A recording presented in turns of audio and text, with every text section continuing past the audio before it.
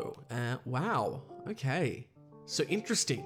First thing I'm noticing, this is 5 seconds into the recording, is that this room now sounds a lot different when I speak in it.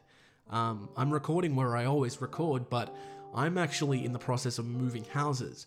So I've moved virtually all of the furniture out of this room. It's just me and my weird little towel stand.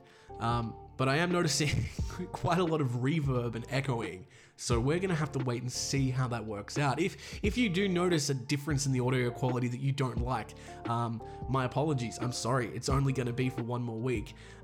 If you don't notice anything, as you were, carry on, I guess. And if you think that the difference is actually better, let me know, and I'll just not move. I'll just perpetually stay in this state of flux between houses, with no furniture and no food in my fridge because I need to sell the fridge. Yeah. Also, one other audio thing you might notice, my voice is a little bit, how do I put this? Fucking shit. I was sick last week, had a flu, was getting better, then started to get sick again, and then this weekend I went camping and basically sat out in the rain and got drunk for 10 hours last night. So my voice is not at its best, but nonetheless, I'm excited to be here. Oh, this is Maneaters, by the way. I should probably introduce the show. This is the only true crime podcast on the internet where all the killers are real animals, and today we have a very exciting episode. As I stated, I'm feeling good. I'm feeling pumped because this is a story that I wanted to tackle forever. Ever since this podcast was birthed out of my mouth, I wanted to talk about this story. It's probably one of the most well-known animal attack cases in history. It certainly is the most true crimey of any story we've covered before. There's a lot of legalese, mumbo-jumbo that's getting thrown around. Just a little, teaser. This story includes death. It includes murder trial. It includes prison time. All those things and more. Today we're talking about the Azaria Chamberlain story, aka a dingo took my baby. And I'm allowed to do the accent because I'm Australian, but if you do it, it's pretty racist. I'm just kidding, it's not racist to do an Australian accent. It's just very annoying for us because you can't get it right. If you're not from here, you can't get it. I'm sorry. There've been like 4 actors who've managed to nail it. One of them was Meryl Streep, and she played one of the characters that is in this story. So it's all working back together and coming around. Before we go ahead though, I just want to mention this episode took a lot longer to research than they normally do. This story is quite complex. It's very deep. The reason I've waited 22 episodes to get to it is because I wasn't sure if I was prepared or ready to tackle such a delicate story. So yeah, this story took a lot more effort to research than a regular episode. So if you could do me a favor, if you do like this episode, give me a good thumbs up or a 5-star or whatever the rating system is where you're listening to it. That really helps me out, especially since this episode did take quite a lot of time to research. I also want to thank everybody as well for just sticking around and listening to the podcast for the last few weeks. I've been really happy with how many people are listening and the great feedback I've been getting. It's just been really, really nice. So with that out of the way, we're ready to jump into this story. This is the Azaria Chamberlain story, aka Death in the Red Center.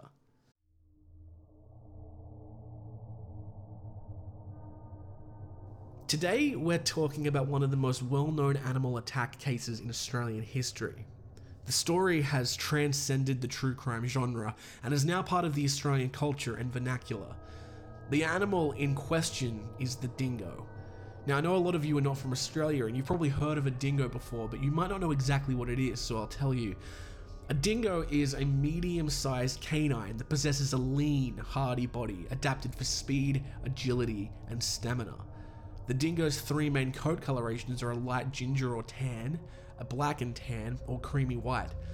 Their skull is a wedge shape and appears large in proportion to their body. Dingoes are closely related to the New Guinea singing dog or to the New Guinea Highland wild dog. Their lineage split early from the lineage that led to today's domestic dogs and can be traced back through Malay archipelago to Asia. The earliest known dingo fossil found in Western Australia dates to 3,450 years ago. However, genomic analysis indicates that the dingo reached Australia 8,300 years ago, but the human population that brought them remains unknown. Dingo morphology has not changed over the past 3,500 years. This suggests that no artificial selection has been applied over this period. The dingo's natural habitat covers most of Australia, but they are absent in the southeast and Tasmania, and an area in the southwest. As Australia's largest extant terrestrial predators, dingoes prey on mammals up to the size of the large red kangaroo, in addition to birds, reptiles, fish, crabs, frogs, insects, and occasionally seeds. Now that we have that out of the way, let's get into the story. Our story begins in New Zealand. Alice Lynn Murchison was born March 4th, 1948, in New Zealand, to Andy and Cliff Murchison. From a young age, she was known as simply Lindy. In 1969, her and her family relocated to Australia. The family was Seventh-day Adventist, and she married Michael Chamberlain, a New Zealand-born Adventist pastor, on November 18, 1969. They lived in Tasmania for the first 5 years of their marriage before moving to Mount Isa in northern Queensland. Chamberlain's husband was the minister of Mount Isa's Seventh-day Adventist Church at the time that their daughter Azaria went missing. Aidan, born 1973, and Regan, born 1977, were the Chamberlain's boys. A Mrs. Ransom, who was a family friend, said that the Chamberlains had always desired a daughter. Azaria Chamberlain, the first daughter, was born on June 11th, 1990. Kalia, her fourth child and second daughter, was born on November 1982. The family went on a camping holiday to the Northern Territory when Azaria was only 2 months old, arriving on August 16, 1980. Michael wanted to go barramundi fishing, while Lindy wanted to go back to Uluru, which was then known as Ayers Rock. Before travelling on to Darwin, the family intended to camp for 3 days near the iconic monument. Later, the pair described a series of interactions with dingoes in the region of their tent, including feeding one that approached a slice of bread. Lindy put Azaria to bed in the tent at 8 p.m. before returning to a shared campfire. This was the night of August 17th. Later that night, Azaria was abducted from their tent. Lindy later told investigators that she saw a dingo leave the tent before discovering the baby's bassinet was empty and screaming for help with what has become one of the case's most famous features, her cries of, "A dingo ate my baby."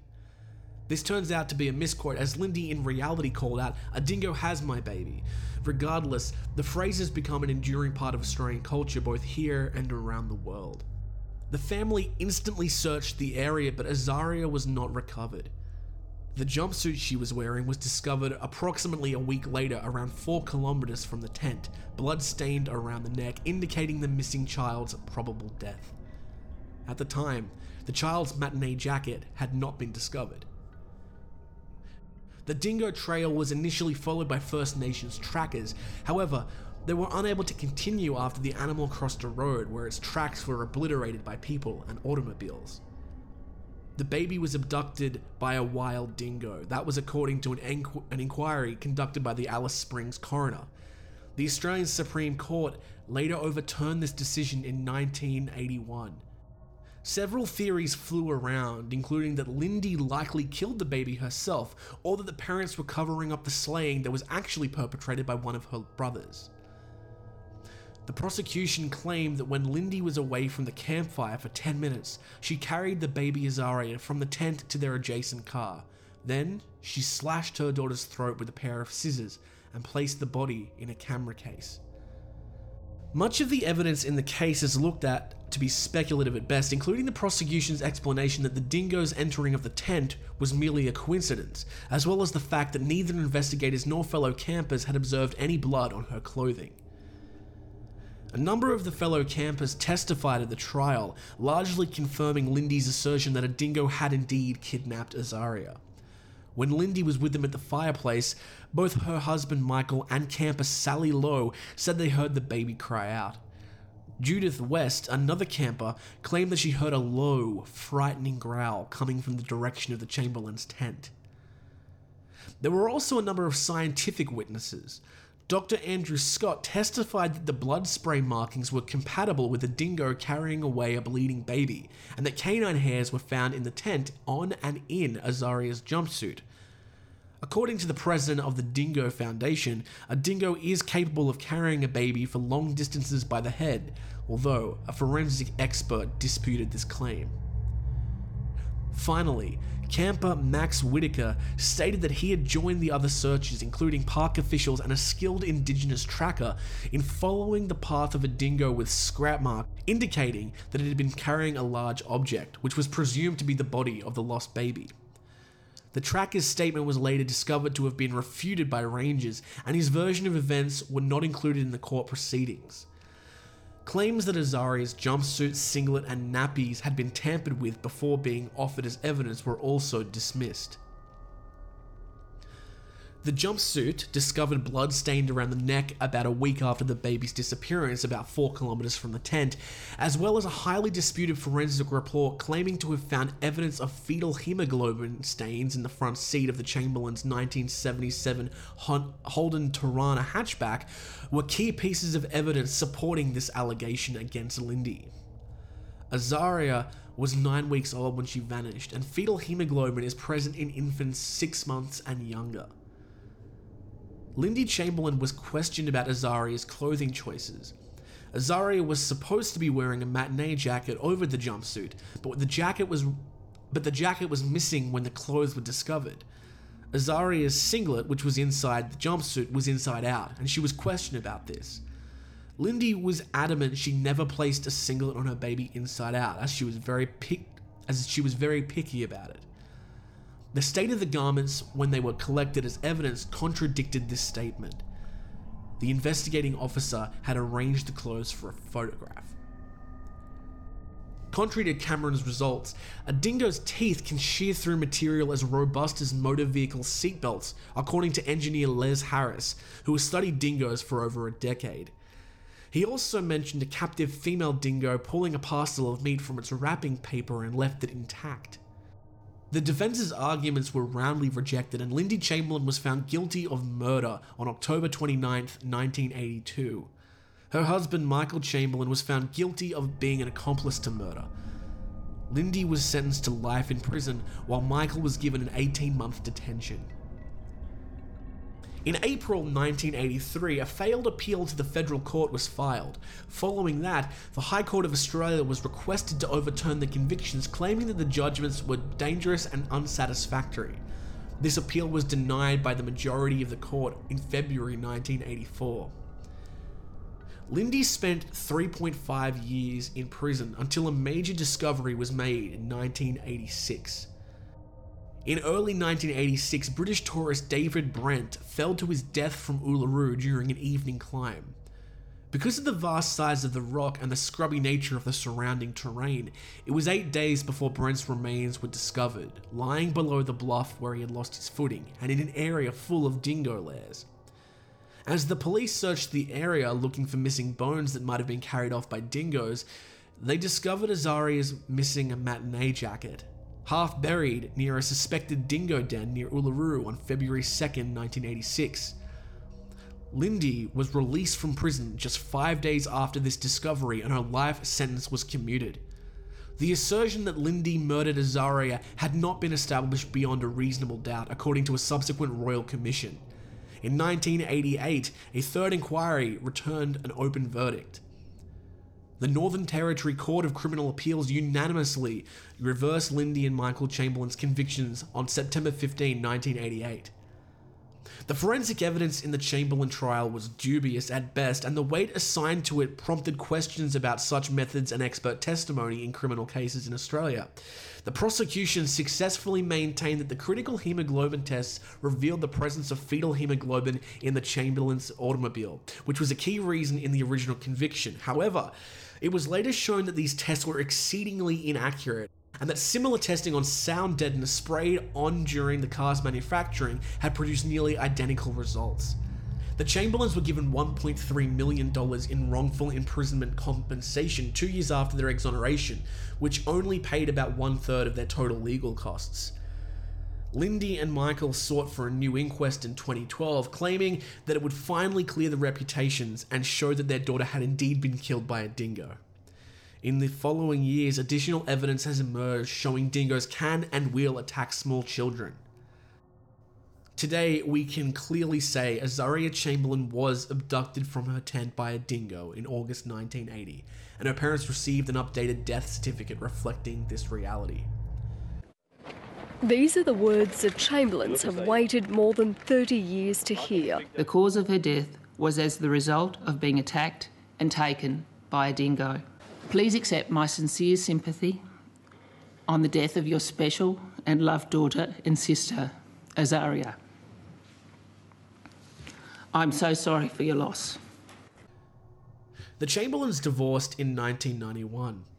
On 20th of December 1992, she remarried Rick Creighton, an American publisher and fellow member of the Seventh-day Adventist Church.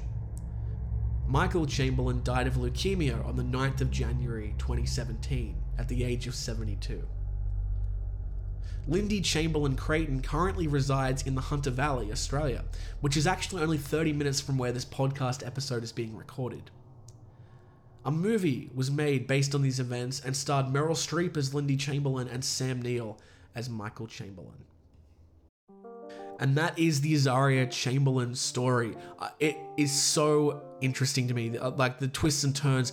As an Australian, everyone is a little bit aware of this story. We all know the basics, as I'm sure most people in the Western world know it as well. It's such a common part of pop culture. I remember, the dingo took my baby liners in Tropic Thunder, and there's a Meryl Streep movie about it. And basically, when you think of Australia, if I was to say, name me a couple quotes, you'd probably go, throw the shrimp on the barbie, where the bloody hell are ya, and a dingo ate my baby. They're sort of the three that people would go to. But the twists and turns and the details in the story, there are things that I had no idea about. The fact that gets me that really blew my mind was the fact that Lindy was only exonerated after they found the matinee jacket. And they only found that matinee jacket because that British guy, David Brent, not the David Brent from The Office, by the way, but David Brent fell and died right near it. If that guy hadn't gone for a midnight climb of Uluru, hadn't fallen off where he fell, and the investigators found his body exactly where they found it, there is a very good chance that matinee jacket would never have been found, and Lindy Chamberlain would probably still be in jail.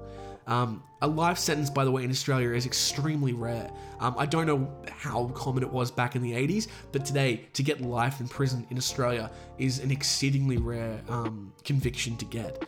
I'm just thinking as well, it's not just that the guy fell where he fell, it's that he fell and it took a number of days for them to reach him, which meant that his body had started to decompose and was presumably eaten by animals, which required the police to search a larger area. If they hadn't had to do that, or if they had found him earlier on, they would not have searched that area and they wouldn't have found the jacket. It just blows my mind how lucky Lindy Chamberlain got in that way. Obviously, she was not lucky in a more general sense because her child was killed. But yeah, and also a little thing, it took me a little while to track down where Lindy Chamberlain actually resided currently.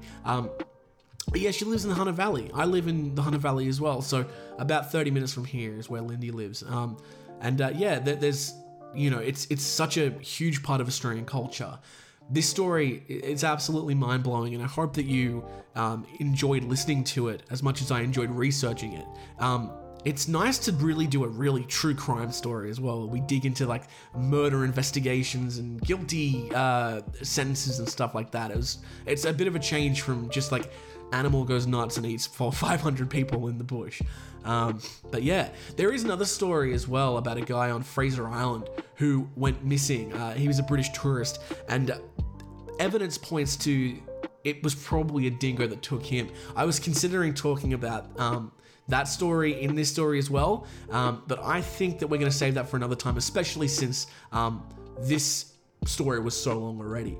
And speaking of, since this story was so long already, I'm going to move on now to our next segment, which of course is the Scratch of the Day. So in the Scratch of the Day segment, I talk about news stories that involve animal attacks, man-eating animals, human-animal confrontation, and basically read you the stories as I've seen them. So these 3 stories have happened within the last week. Our first story is about a mountain lion that has attacked its owner and a dog. So the headline here, this is from California. Dog badly hurt defending its owner after mountain lion attack in Northern California. A woman who was attacked by a mountain lion in Northern California says her dog Eva jumped to her defense and was badly wounded while protecting her. I'm going to do the accents today because I'm feeling adventurous. I don't think I'll ever be able to live up to how amazing and loyal she is to me, Erin Wilson told the Sacramento Bee news outlet. Miss Wilson, 24 years of age, lives in rural Trinity County about 4 hours northwest of Sacramento. On Monday, she drove to the Trinity River to take an afternoon stroll with Eva, her 30-month Belgian Malinois. I don't know what breed of dog that is. Malinois. Ms. Wilson said she was on a path with Eva a few yards ahead when a mountain lion lunged and swiped at her, scratching Wilson's left shoulder through her jacket. I yelled, "Eva," and she came running, Ms. Wilson said. She hit the cat really hard. The 25-kilogram dog put up a fight against the mountain lion but was quickly overpowered.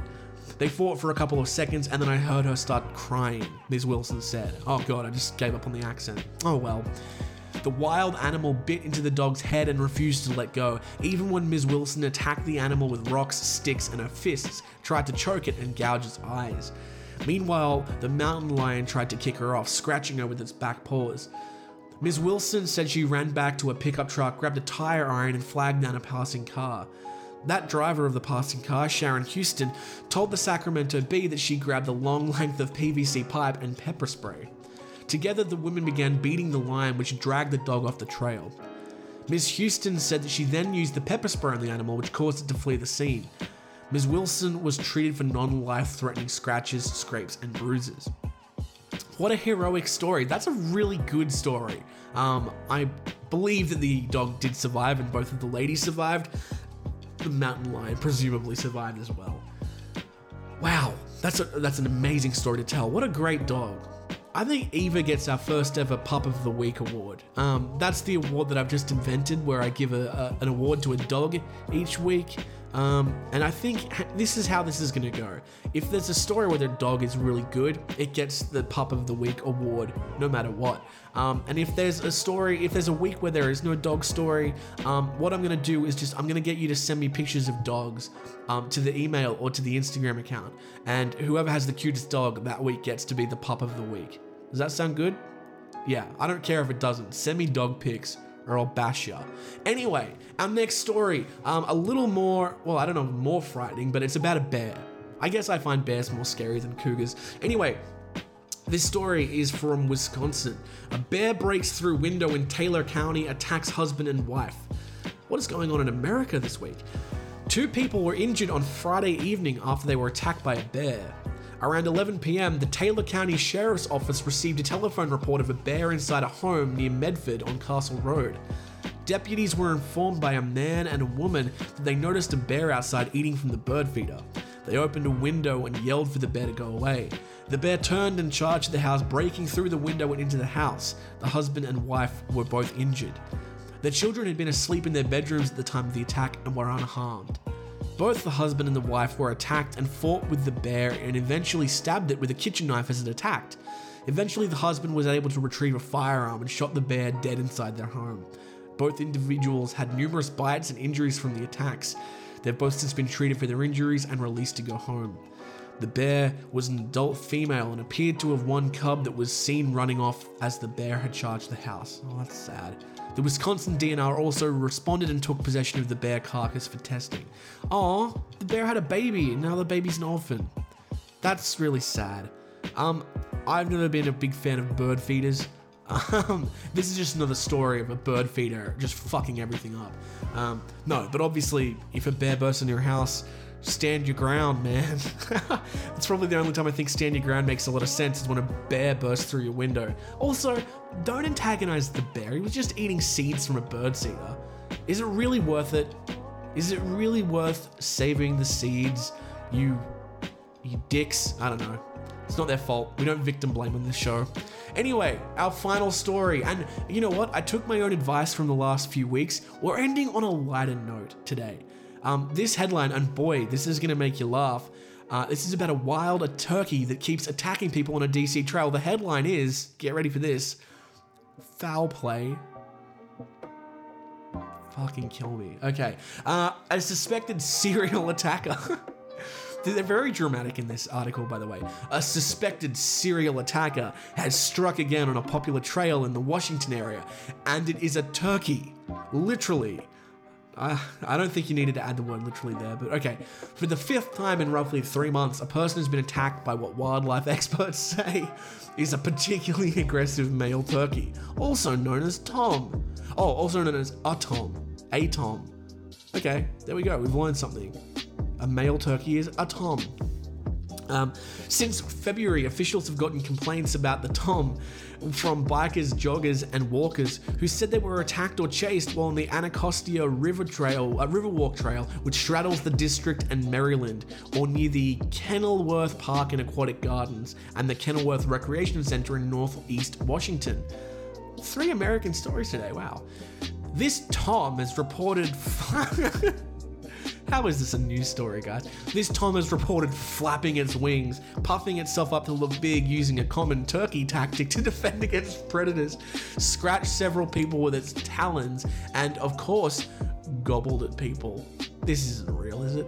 One man posted on a local blog that he'd sustained a puncture wound to his legs after the Tom attacked him, prompting him to get a tetanus shot at a health clinic. Wildlife experts said it is all believed to be the work of the same turkey, though they stressed they cannot be certain. Some experts and animal followers have jokingly dubbed the ongoing effort to catch the Tom, oh god, I hate this, Operation Early Thanksgiving.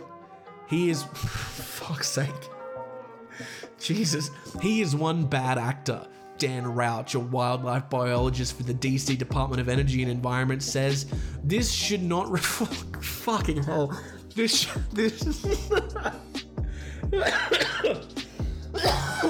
Oh my god, I'm gonna die.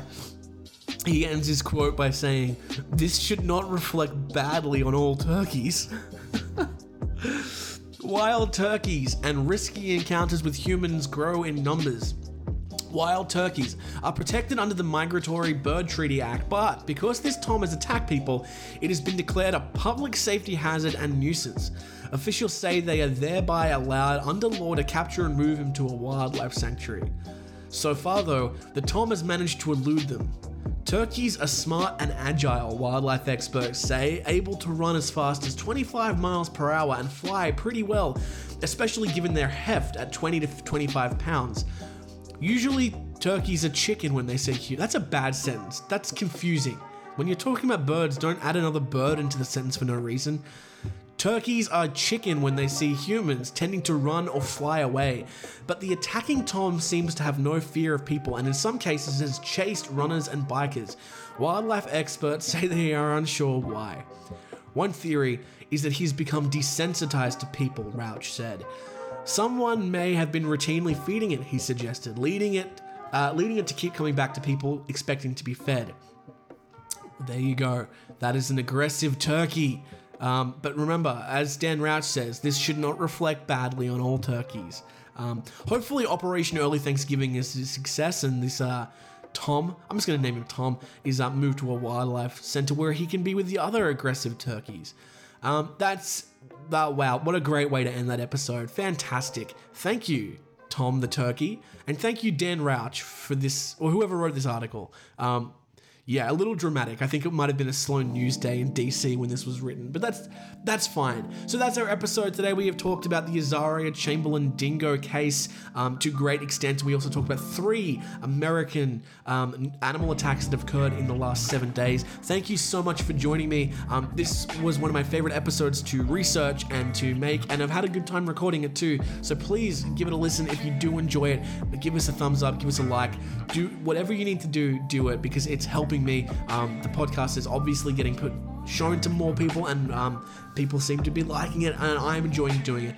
Make sure you follow us on all the social media platforms. Links are in the bio. And yes, email me your dog pictures, or email me ideas for stories, or even personal stories. I'll start off. I had a thought today. When I was young, I got attacked by a goose, or maybe it was a swan. When I went to this little nature reserve, I got picked off from my family. Basically, this aggressive swan, basically cornered me and flapped its wings at me and pecked my bottom, and that was pretty traumatizing. And maybe it's what led to this whole podcast being, in existence, is because of that one thing. Maybe, maybe not. But if you have any personal stories about animal attacks, please send them through. Or if you know of any stories, please send them through as well. One listener, I cannot remember his name, I'm sorry, sent me an idea for an episode, and we're going to cover him next week. So next week, look forward to Two-Toed Tom, which is an alligator that terrorized the South in America for years. Okay, that is it. Please send those emails to maneaterspod@gmail.com. The Facebook is facebook.com/maneaterspod. The Instagram is @maneaterspodcast, and my Instagram is @JimothyChaps. The Patreon is also there, patreon.com/maneaters.